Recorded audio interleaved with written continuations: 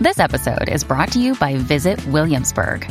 In Williamsburg, Virginia, there's never too much of a good thing. Whether you're a foodie, a golfer, a history buff, a shopaholic, an outdoor enthusiast, or a thrill seeker, you'll find what you came for here and more.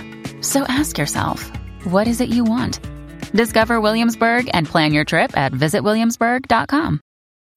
When you need mealtime inspiration, it's worth shopping Kroger, where you'll find over 30,000 mouth-watering choices that excite your inner foodie. And no matter what tasty choice you make, you'll enjoy our everyday low prices, plus extra ways to save, like digital coupons worth over $600 each week. You can also save up to $1 off per gallon at the pump with fuel points. More savings and more inspiring flavors make shopping Kroger worth it every time. Kroger, fresh for everyone. Fuel restrictions apply.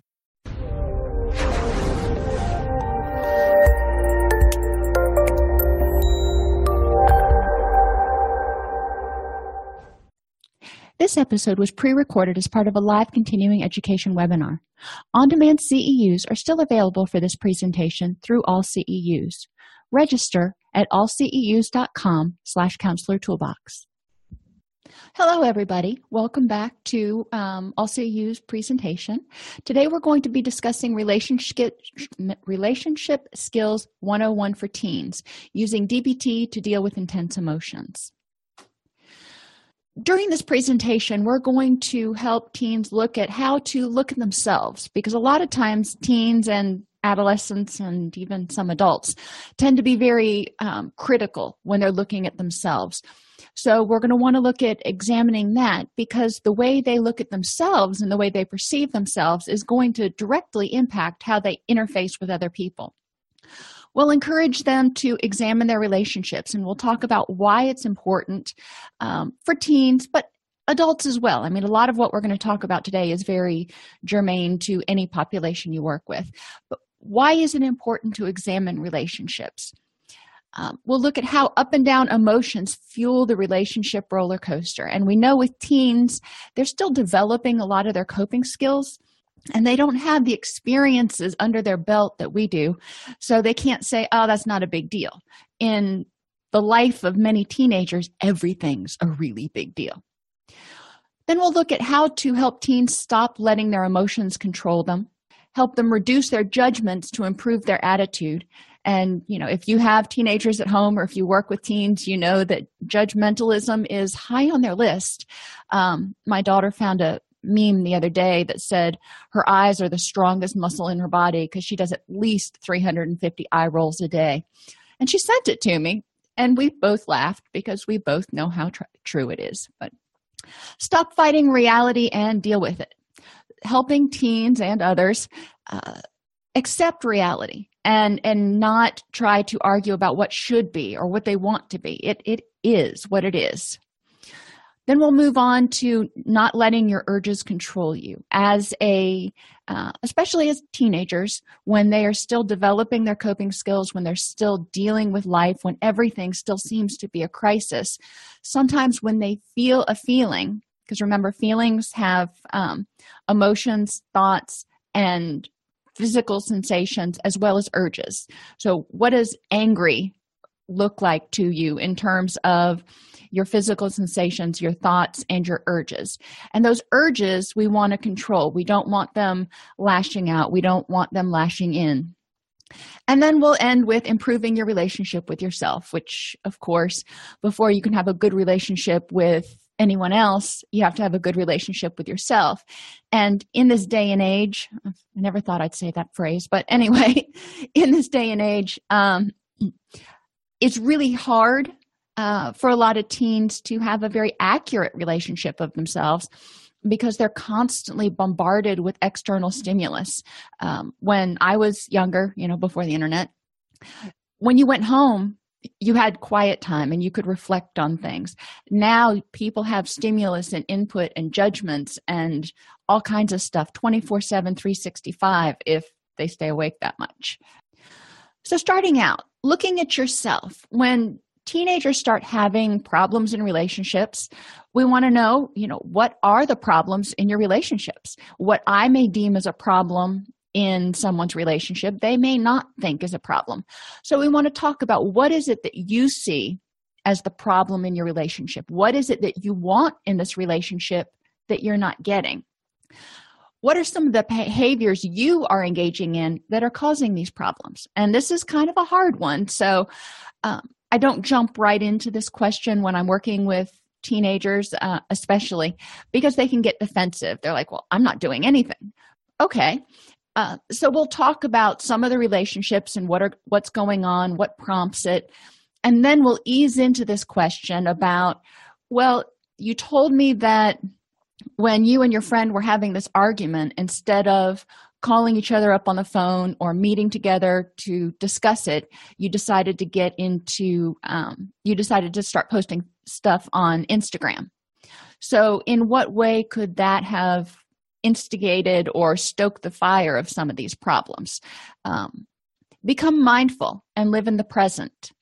Encouraging people to be conscious and be cognizant of people, because what they've done in the past, they could do in the future. It doesn't mean they will. Some people make a mistake in the past, and guess what? Oh my gosh, they learn from it. So we want to say, remember the good things from the past, and then learn from things that happen in your relationship with this person in the past and let go of the bad.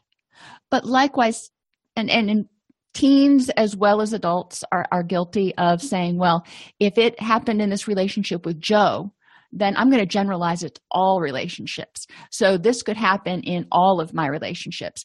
And that can be very devastating in terms of wanting to form new and healthier relationships, because you're taking something one person did one time and you start looking for that in future relationships. So remember the good from past relationships and learn from and let go of the bad. If somebody wants to talk about stuff from the past, we might say, okay, let's talk about what happened. Now, has anything changed? What are some things this person's doing now to show you that it might not happen again? And then help them look at the future, identify their dreams and their goals and what they want, and avoid creating catastrophes that happened yet. Maybe they get into a relationship with somebody and, they hope they're going to be best friends forever. Well, that's awesome. What is it going to look like? What could it look like? What do you want it to look like? And most importantly, what are you going to do to make it happen? It's not just going to poof, magically happen. Relationships take work, and there's going to be ups, there's going to be downs, there's going to be fights, there's going to be tears. It happens. And helping teenagers really understand this early on will prepare them for later in life when things do get rough. So the first time they hit a rough patch in a relationship, they don't go, well, I'm out.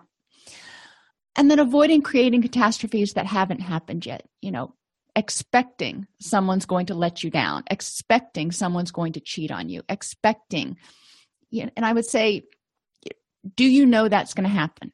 And if there's a prior history with this person where it has happened, then we can say, all right, what is the evidence that things have changed and it might not happen again? If there's no evidence of that, if the person, betrayed them before and they're still in a relationship for whatever reason, maybe they've decided that, okay, that happened and I can deal with it and I can accept it for whatever reason, because the relationship as a whole is more important to me. All right, that's fine. What are you going to do to protect yourself so you're not dwelling and anticipating and constantly fretting about waiting for the other shoe to drop? Mindfulness exercises. Paying attention throughout the day if you're focusing at hand or dwelling on the past or fretting about the possibilities. In the book that I used to create this presentation, she talks about having people think about, when you're doing your homework, are you focused on doing your homework, or are you thinking about when you dropped your books in the middle of the hall today, or what's going to happen at cheerleading practice tomorrow, or, your mind's just all over the place. Are you focused or are you out here? Dwelling on the past, we're going to talk about, okay, it happened. Why are you still focusing on it. What's meaningful about it, and what do you need to do to resolve it? You've dropped your books in the hallway. Okay, so tell me about what that experience was like, and what is it that you're afraid is going to happen because of it? Because generally when something keeps coming back, it's the mind saying there's some sort of threat here. So we're going to talk about what do you think may happen because of it. And then we can talk about the likelihood of it. Are you anticipating something that is probable or improbable? I mean, it could be very possible, but how probable is it that 6 months from now, everybody's going to remember that? And then fretting about the possibilities. Anything can happen, and even things you haven't thought of can happen. So how much energy are you going to want to give to all of that versus just do the next right thing and focus on the present so you don't make mistakes in the now? Practicing acceptance. When emotions are triggered, identify them and let them go instead of feeding them. And this is a really hard skill for a lot of people. Sometimes, and maybe especially teenagers, they're still very new to trying to deal with all the input. I mean, it's not just happy, mad, sad, glad. It's all of this stuff plus trying to fit in. Psychosocially, they're trying to figure out, where do they belong? Who do they belong with? Whose approval do they need? How can they approve of themselves? And a lot of times with teenagers, they are very external validation focused. They're more concerned about what everybody else thinks than what they think. And that's developmentally, that's where they are. And I'm not going to tell them that's wrong. We will try to build up the self-esteem and the self-approval, in addition to looking at, what they're concerned about, what their peers think, what their parents think, what their coach thinks. But when emotions are triggered, they get angry. What do they do with it? A lot of times teenagers will act out. They'll be like, oh, no, you didn't. And the first thing they do is jump on Instagram and start flaming somebody or get into a fight or do something. So we want to say, what can you do when you feel angry? Okay, that's your brain saying there's a potential threat. Emphasis on potential. Something happened. Now, the next step is to say, I am angry because, and let it go. It isn't good. It isn't bad. It just is. It's how you feel. What comes next is figuring out what to do with that information and emotion you have. What can I do to stop being angry?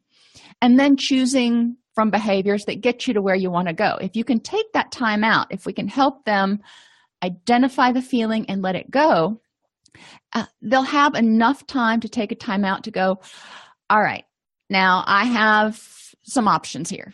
And which one is going to get me closer to my ultimate goals of graduation, happy life, etc., versus, getting kicked out of school, being incarcerated, yada, yada.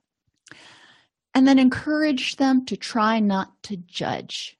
And I say, let's start first with not judging yourself. There's so much judging that goes on through the media, through each other, and just judging ourselves about what's good, what's bad, what we did well, what we did poorly, what we should feel, what we shouldn't feel. Stop judging. Tell them or encourage them to take an hour. A day is usually too long to start out with, unless it's maybe like a Saturday where there's not a whole lot going on. But take an hour and try not to judge yourself for anything. If you don't feel like doing something, okay, you don't. It may not mean you can avoid doing it, but you don't feel like doing it. If you don't feel like doing your chores, acknowledge it and then figure out what you're going to do next.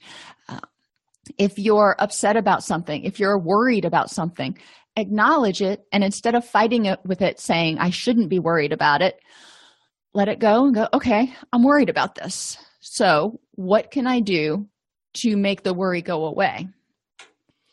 Once they start developing an understanding of themselves, what they feel, what they think, what their triggers are, what their vulnerabilities are, start having them look at their relationships. And part of this, which isn't really taught in schools, and I don't think we as a society do a really good job of teaching it. What does a healthy relationship look like? What does communication look like? In American society, in large part, not everybody, but in large part, we're very guilty of trying to formulate our response before the other person's even finished speaking. So we're not hearing what they say. We hear some of their words, and then we want to jump on the defensive. We want to assume. We want to do this stuff. So healthy relationships, the first step is teaching people how to communicate. How do you listen with the intent to hear what's being said? What's the difference between just hearing the words versus actually hearing the message? Practicing that. Have them work on acceptance, accepting themselves for who they are, step one, and then accepting others for their faults. Interestingly, I find it's often a lot easier for people that I work with to accept faults in others than to accept their own faults. So if it's easier, let them start with accepting other people, faults, foibles, and all, and then have them start looking back at themselves and going, okay, now you have the standard for everybody else in the world here. Why do you have the standard for yourself up here? What's the difference? Why are you unwilling to accept that you may be imperfect? Talk about healthy boundaries and limit setting. There's a lot of peer pressure with teenagers. And because they want to be accepted, because they want to feel like they fit in, because they are seeking that external validation, partly because they don't know how to self-validate, healthy boundaries and limit setting are really challenging. So what do healthy boundaries look like for this particular adolescent? And talk about some situations that they've felt uncomfortable in and what the boundary they wanted to keep was and what the boundary they actually kept was. And how do you set limits with regard to sexuality, with regard to drinking, with regard to drug use, with regard to drinking and driving, or if you're in a car with somebody who's speeding? There's a lot of times where people may feel uncomfortable. So rehearsing with the clients and helping them learn how to assert what their boundaries are, what they feel safe with, is really important. And then developing compassion for themselves and for other people. If somebody else is having a really bad day, their first reaction may be one that's very judgmental and be like, well, Susie's being a so-and-so today. The reaction of compassion and non-judgmentalism would be, Susie is really irritable today. She must be having a bad day. So encouraging compassion, again, for other people, but also for themselves. So when they're having a bad day, they don't beat themselves up and say, I had a really crappy day at practice, and just go on this litany of beating themselves up. Encourage them to identify what they think they could have done better and how to do better the next time, but then have compassion for themselves for, when you were out there, did you give it 100%? If you did, were you able to do any better today?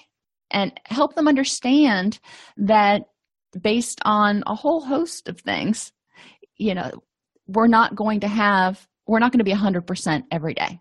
You can be 100% most days, but you're not going to be 100% every day. Thinking like football games. Sometimes a quarterback will go out and he will just make a really not good move. And we could criticize him for that and be like, well, how stupid was that? And it was probably an unfortunate move, but having compassion for him that he was doing the best he could. He didn't think in his head, well, how can I really throw this game? How can I screw this up? And, how must he feel now that, maybe he made some mistake that cost the team the game? I'm a Florida Gator, so, I've experienced that a lot lately. Anyhow, what do you want from your relationships? Encourage people to look at what is it that they want from a relationship. If you are best friends forever, what does that look like? What behaviors would that other person do that would make you know that you mattered to them? This is one of those times that if it feels appropriate with the adolescent, sometimes I will kind of veer into the love languages and talking about not everybody expresses their feelings the same way. Not everybody is effusive with compliments. Not everybody gives hugs. Some people give presents. Some people do nice things for the other person. Some people will give hugs. So encouraging them to say, in what way does this person express how they feel about me? A lot of times I'll try to avoid the term love languages because it freaks a lot of teenagers out. They're like, oh, Lord. But if you can help them understand that we all communicate a little bit differently, it can help. And then go back to, with that in mind, what is it that you want from this particular relationship? There are things that are common to most relationships like loyalty, honesty, fidelity, all those things we have in our ethical code. But then there are specific things people want from specific friends. And it's important for them to understand that and articulate that, because guess what? Teenagers are no better at mind reading than we are. And they think they're pretty good at mind reading, but they're not. Finally, encourage them to examine their relationships that they have. What is this relationship providing for you? Because if you're in it, there's a reward. If you're putting energy into it, it's because you're getting something out of it. So what are you getting out of it? Also, if it is not a perfect relationship, which most aren't, have them look at what is lacking. What would you like to see improved? And how can you do that? Maybe they're in a relationship with somebody that goes to a different school, so they don't talk as much and they don't see each other very often. And they wished that there was more like real face-to-face interaction. All right. Well, you can't just expect that person to know that's what you want and make it happen. So what can you do to start improving the amount of contact that the two of you have? And then have them write a My Best Friend essay, creating this picture of what their best friend would look like. Are they compassionate? Are they caring? Are they smart? Are they just anything they want to put in there? Don't tell them why, because I want to know what they want in their best friend. And then I take that and I say, okay, now do this for yourself. If you want loyalty, then be loyal to yourself, which means you need to be true to yourself. If you want honesty, then you need to be honest with yourself. Sometimes it's going to really not be pleasant, but you can handle it.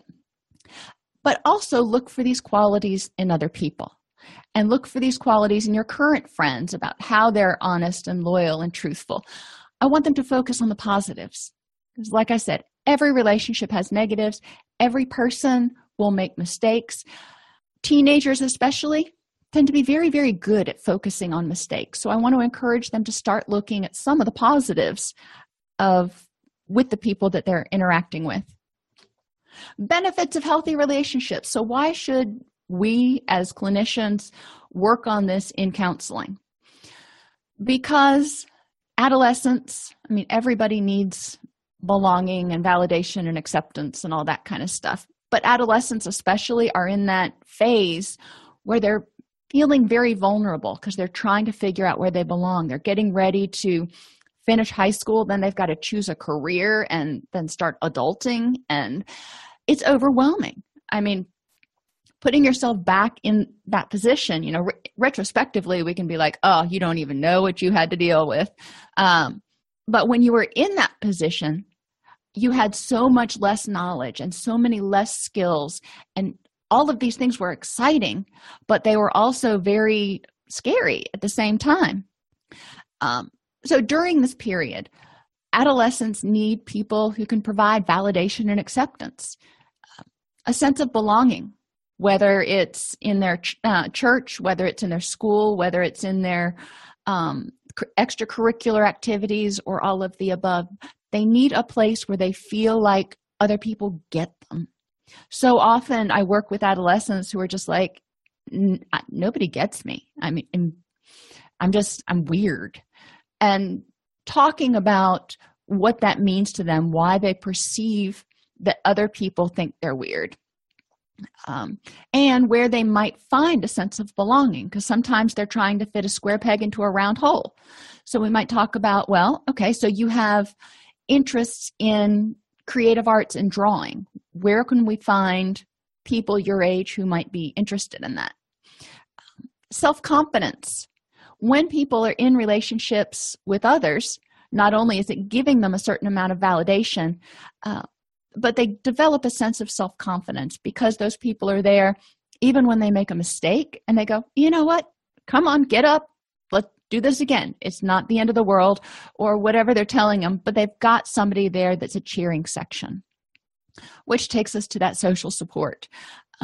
As much as we would love to be all the social support our kids need, they need social support from peers, their own age, with their own interests and all that.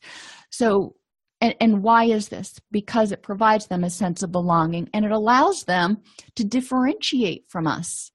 It allows them to say, you know, I've gotten a lot of great skills growing up in your household, yada, yada.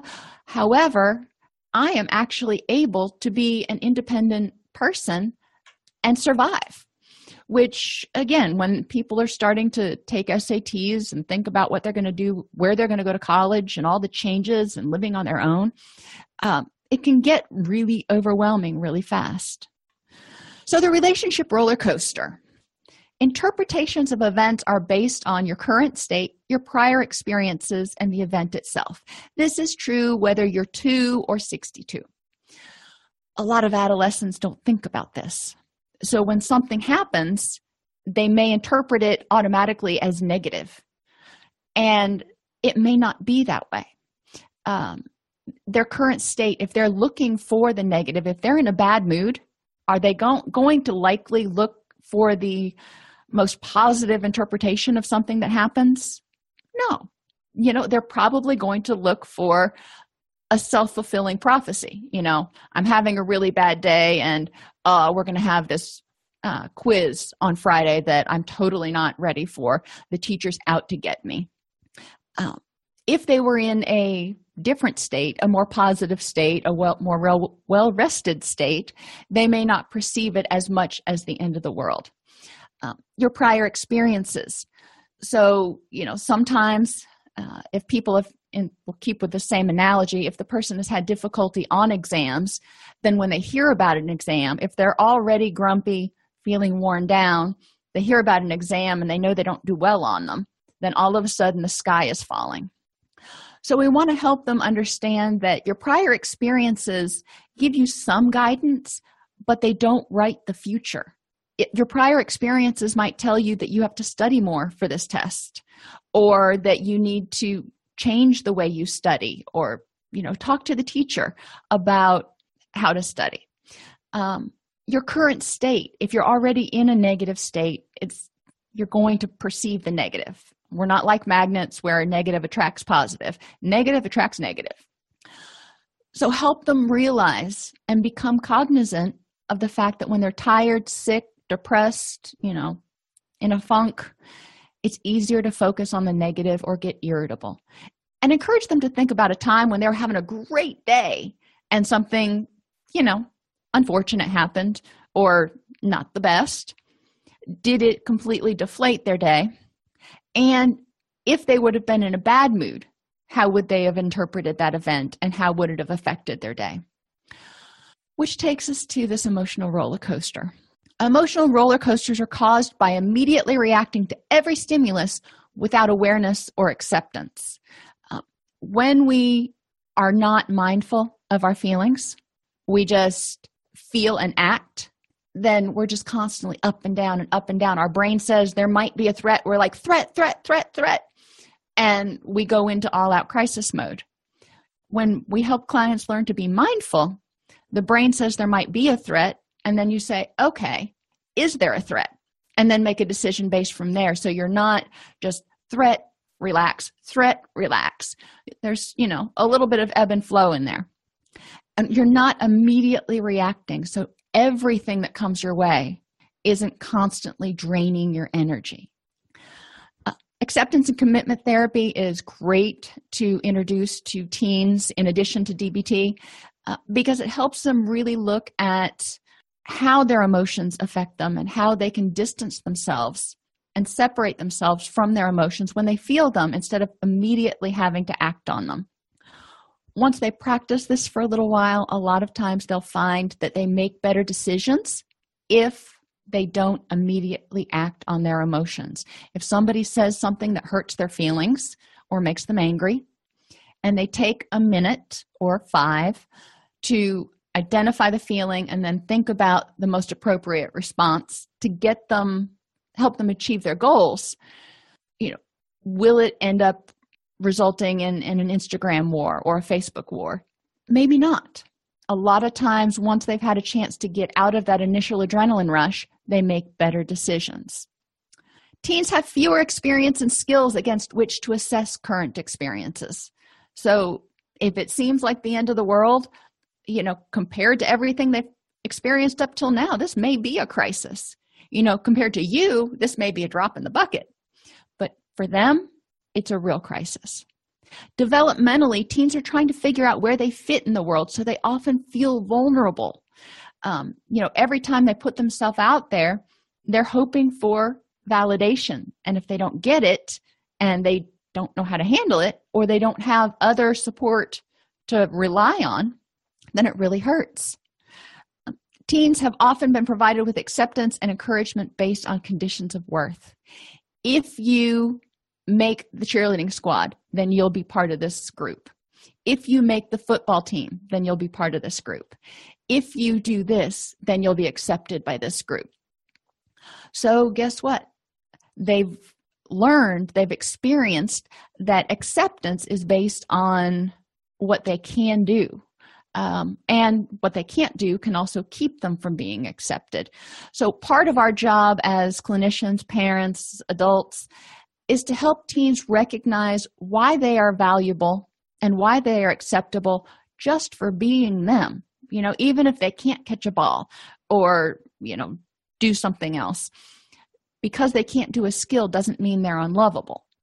So exiting the roller coaster, encourage them to keep a journal for a week of what upsets them. They may even be surprised at how many different things upset them, or they may not be. They'll hand it to you and be like, see, I told you I got a lot of crap to deal with. Okay.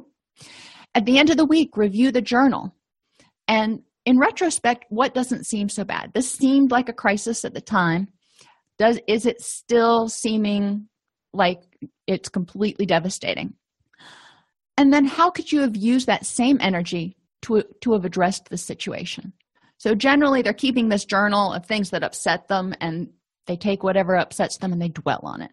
Teens are really good for just nurturing grudges and anger and fear because they don't have the skills to know what else to do with it or to realize that this too shall pass. And if you tell them that, they'll roll their eyes at you and walk out the room.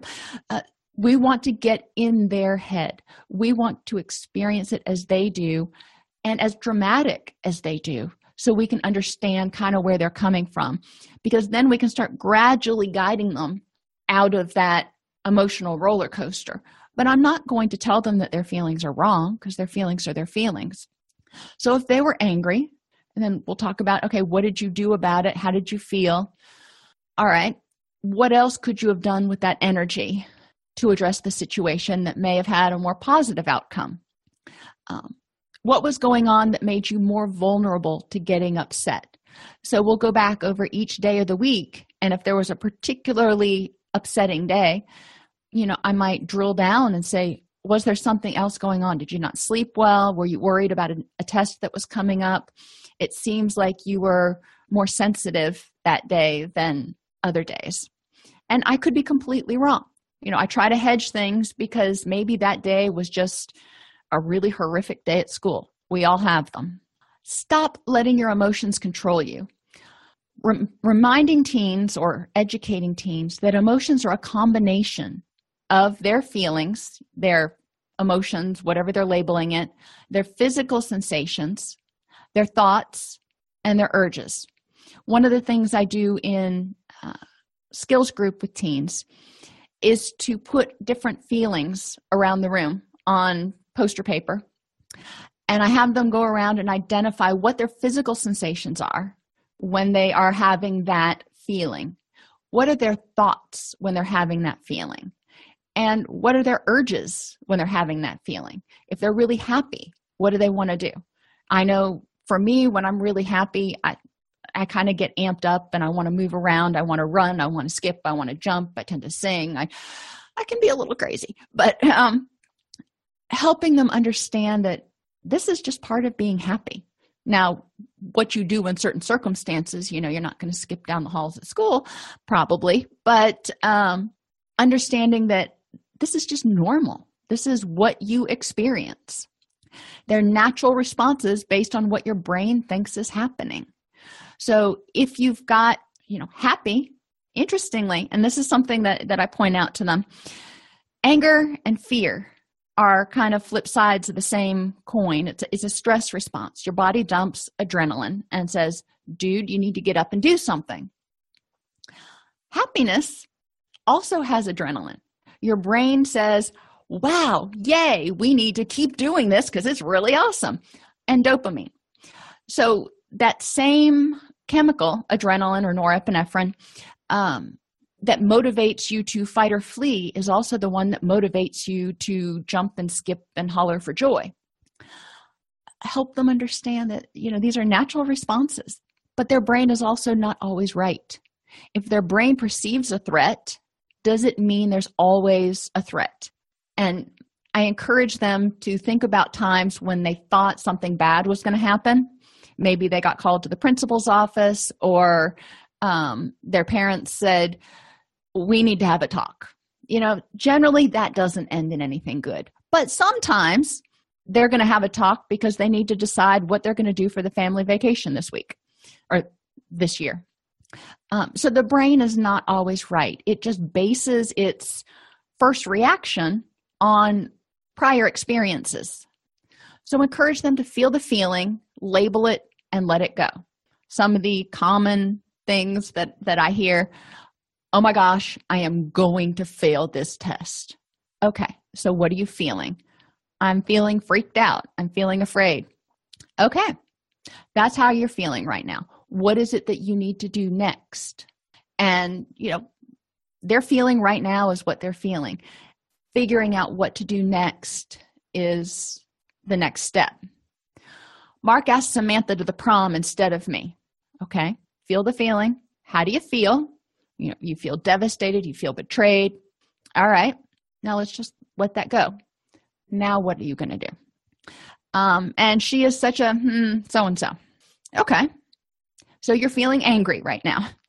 And I encourage them to come up with their own feeling words, but obviously I don't have another person sitting here right now. Once they're feeling angry, say, okay, you're feeling angry. What's going on that's causing you to feel angry? They can talk about it, or talk about what they need to do next, or talk about if continuing to feel angry is going to be useful for them. Reduce your judgments to improve your attitude. Judgments compare us to others instead of focusing on ourselves. She's thinner than me. He's faster than me. He's smarter than me. Okay? Or he's dumber than me. But it's a comparison instead of saying, I am me, and am I being the best me I can be? Encouraging adolescents to embrace this is, again, difficult because they're seeking external validation. So I do encourage them to realize when they're being judgmental, and also try to focus back more on themselves. And instead of looking at, she's smarter than me, or, okay, what can you do if being smarter is important? What can you do to improve that?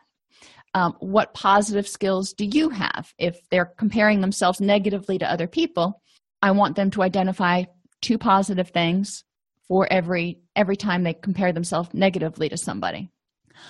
Other times, the judgments can tear others down to make us feel better about ourselves.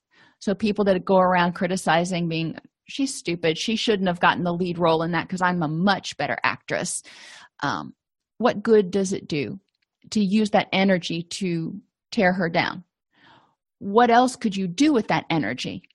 Maybe talk to the director and find out what you could do differently in order to get the lead role next time. But encourage them to realize when they're using energy to tear others down or tear themselves down. And sometimes we tear ourselves down to protect from disappointment. So, you try out for the football team and you're like, well, I'm not going to get it because I know I'm the slowest person out there. Or, I tried out for this play and I can't sing nearly as well as so-and-so, and I forgot my lines more times than other people. That's the mind's way. That's our way of protecting ourselves so we don't get our expectations set up too high and get disappointed. But it also prevents us from really reveling in the moment and going, wow, I really did a good job. Okay, maybe I didn't hit that high note. I forgot a couple lines, but overall, I did a good job, and it took a lot of courage to go out there and do this stuff. We want to encourage them to find constructive uses of that energy instead of judging people and tearing them down and tearing ourselves down. How can we use that energy for self-improvement and compassion for others? If you're concerned that somebody else is a faster runner, okay, dwelling on it's not going to do a lot, but what can you do so you can run faster? And for people who don't run as fast, how can you have compassion for them? Celebrating others' strengths. We all have strengths. We all have weaknesses. So instead of going, he's so much better in math than me and feeling bad about it, think, well, hey, that's a future math tutor. And I'm a lot better in English, so I can be an English tutor. And we can help each other.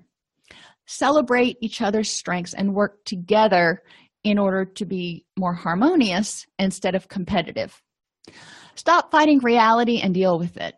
Sometimes things suck, so you got to accept it, And sometimes when I say this to my groups, they'll kind of look at me and their eyes will get big and they'll be like, you just said things suck.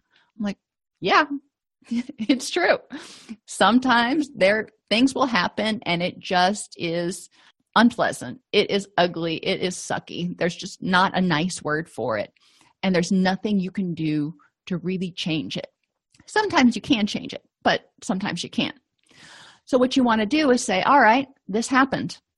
After I lived in Florida for a couple of decades. So lots of hurricanes came through. And when the hurricanes came through, sometimes it would really stink because we'd be without power for 2 or 3 weeks. And Florida in the summer without power, just not pleasant. So I could dwell on how bad it was and get angry about it, but that wouldn't do any good. I can identify the things that I could change and change them. So I'd pack up the kids every day and we'd go to the library or go to the mall or go somewhere that actually did have air conditioning in order to kind of get through it. Was it ideal? No, but it was reality. And then identifying the things I can't change and learn how to change my reaction to them. So living without power for 2 weeks. We actually had a lot of fun pretending what it was like to be back in the 1800s and, reading books by candlelight. And when things happen that you can't change, say, what does this mean about or for me? What does it mean for me or to me that I'm not going to have power for a couple of weeks? Well, it means life's going to be a little bit more difficult. But other than that, probably doesn't mean a whole lot that I need to get all upset about. So encourage your clients, encourage the adolescents to state what it is that they're upset about. And I try to be very liberal when I'm allowing them to express themselves. If they use a curse word here and there, it's not the end of the world. If they're using it aggressively towards someone else, that's a different story. But, I want to know what is it that you're experiencing right now. Let's put it out there. And then we can identify what's changeable that you're willing to change and what you can do with the rest of it so you don't stay as angry or as scared. This is also true when adolescents are applying for college acceptance. Maybe they get back 3 rejections and they only applied to 5 colleges, and they're just like, they feel like they got kicked in the gut. All right. So all of the results aren't in yet. So you could still get accepted to those 2. But if you want to get accepted to one of these others, what can you change? Do you need to get a higher GPA? Do you need to go to community college and then reapply? What are some other steps you could take? And then identify the things you cannot change and learn how to change your reaction. Maybe you're never going to get into a particular school. So what can you learn from it? And what does it mean about you that you can't get into that school? A lot of other schools may accept you. So what in particular importance does that school hold for you? And then, we can talk about that in session. Don't let urges control you, though. Even if you're disappointed, if you're angry, if you're anxious, you don't have to immediately act on whatever you're feeling. Urges are part of feelings. When I get hungry, my urge is to eat. When I get sad, my urge is to cry. The strongest urges are those to fight or flee. So physically, when something is threatening and you want to fight, you want to punch, you want to lash out, you want to scream, you want to do something aggressive. And emotionally, your urges are, to be angry or to be afraid. The urges that go along with those feelings are really hard to just say, you know what, I'm just going to let that go for a moment and then I'll decide what to do. You want to get out of the situation. So teaching clients how to urge surf, teaching them when they feel that rush. And we all know what it feels like when adrenaline just floods over us and they just want to come out swinging. All right, where are you on the wave? Remember that urges come in and go in about 10 to 15 minutes. Same thing with panic attacks. So where are you in terms of coming in and going out? Where are you on the wave? Are you at the top, getting ready to just come in, or are you still building? Teach them how to use that imagery in order to urge surf so they don't act out right away. Distract, don't react. Focus on something else. And this is my favorite activity. 4, 3, 2, 1. 4 things you see, 3 things you hear, 2 things you smell, and 1 thing you feel. Encourages them to just completely shift. It's kind of like switching the channel in their minds. Watch something really funny. It's hard to be terrified or enraged when you're watching something that you find amusing. For me, there's one video of this little baby who just thinks it's hilarious when its caregiver tears paper. And it does that little baby belly laugh. And I can only watch it for so long before I have to kind of grin or maybe laugh myself. Stupid cat videos, whatever it is that makes your person laugh or smile or can help get them into a different mind space. Listen to really loud music. Most teenagers will not turn this one down. But interestingly, when you bombard your senses, it can help kind of get you out of that fight or flight mind space. So listening to really loud music can help distract some people. And then hold on to a piece of ice. I encourage you to try this at home yourself. Just hold on to a piece of ice and see if you can focus on anything after about 20 seconds besides how much longer do I have to hold on to this piece of ice. It really helps get you out of that infinite loop because all of a sudden you're just like, okay, this is unpleasant. I don't like this at all. But you're not thinking about what happened during the day. And you're not worrying about whether the kids are destroying the house. You're just worried about whether you can keep hold of this ice for another 2 minutes. All of these help teens develop skills so emotions aren't so powerful. So they can choose how they use their energy. So they can choose what mind space they're in and choose behaviors that will help them improve their relationships. So, something happens, they see their ex-boyfriend talking to some other girl down the hall, and they just flip out. Okay, so that there are lots of feelings associated with that, lots of very normal feelings associated with that. But getting into a physical fight, probably not in their best interest, or turning it in on themselves, self-harming, using drugs, also not helpful. So what can they do? If you look at a lot of relationships, especially, well, not just teen relationships, the people who are the most emotionally liable tend to have the most chaotic relationships. So if we can help teens get control of their feelings, then they can interact more mindfully. Improving your relationship with yourself. Become aware of your vulnerabilities so you know when you're going to be kind of grumpy. We all have those days. Develop self-compassion. If you're having a bad day, if you didn't sleep well, instead of beating yourself up over every mistake, just say, you know what? I did the best I could do. I'll come back and try again tomorrow. Start by identifying what you need and why in your relationships, but also in your relationship with yourself. What do you need in terms of being your own best friend? Because once you start doing that, then you'll expect the same from other people. Teenage years can be very tumultuous. Teens often feel very vulnerable as they try and find their place in the world. They don't have the same experiences that we do, so their frame of reference for what's a crisis and what's not a big deal is kind of limited. These vulnerabilities and lack of experience can lead to extreme reactions. Our perception of extreme reactions, it can lead to somebody being enraged, which may be a very normal reaction for their perception and their background. But we want to help them not have these huge highs and huge rages. Developing skills to deal with extreme reactions improves relationships by reducing angry and aggressive reactions, both physical and on Facebook, Instagram, on the internet.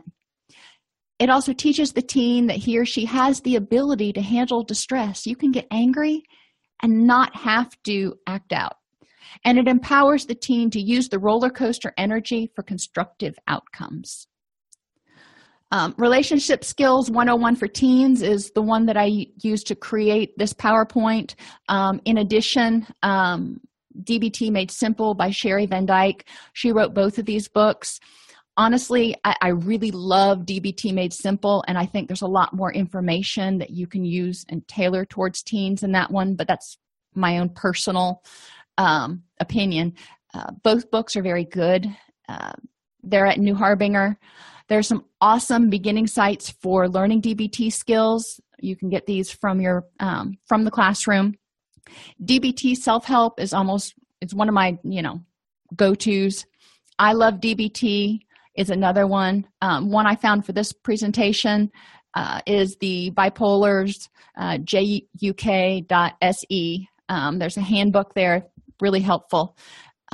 And then this manual that was designed by the Star Center at the University of Pittsburgh is awesome for teaching emotional regulation for teens. So those are all resources that all of these links down here are freely available, downloadable, etc. So you have things that you can use today or tomorrow with your clients if you want to.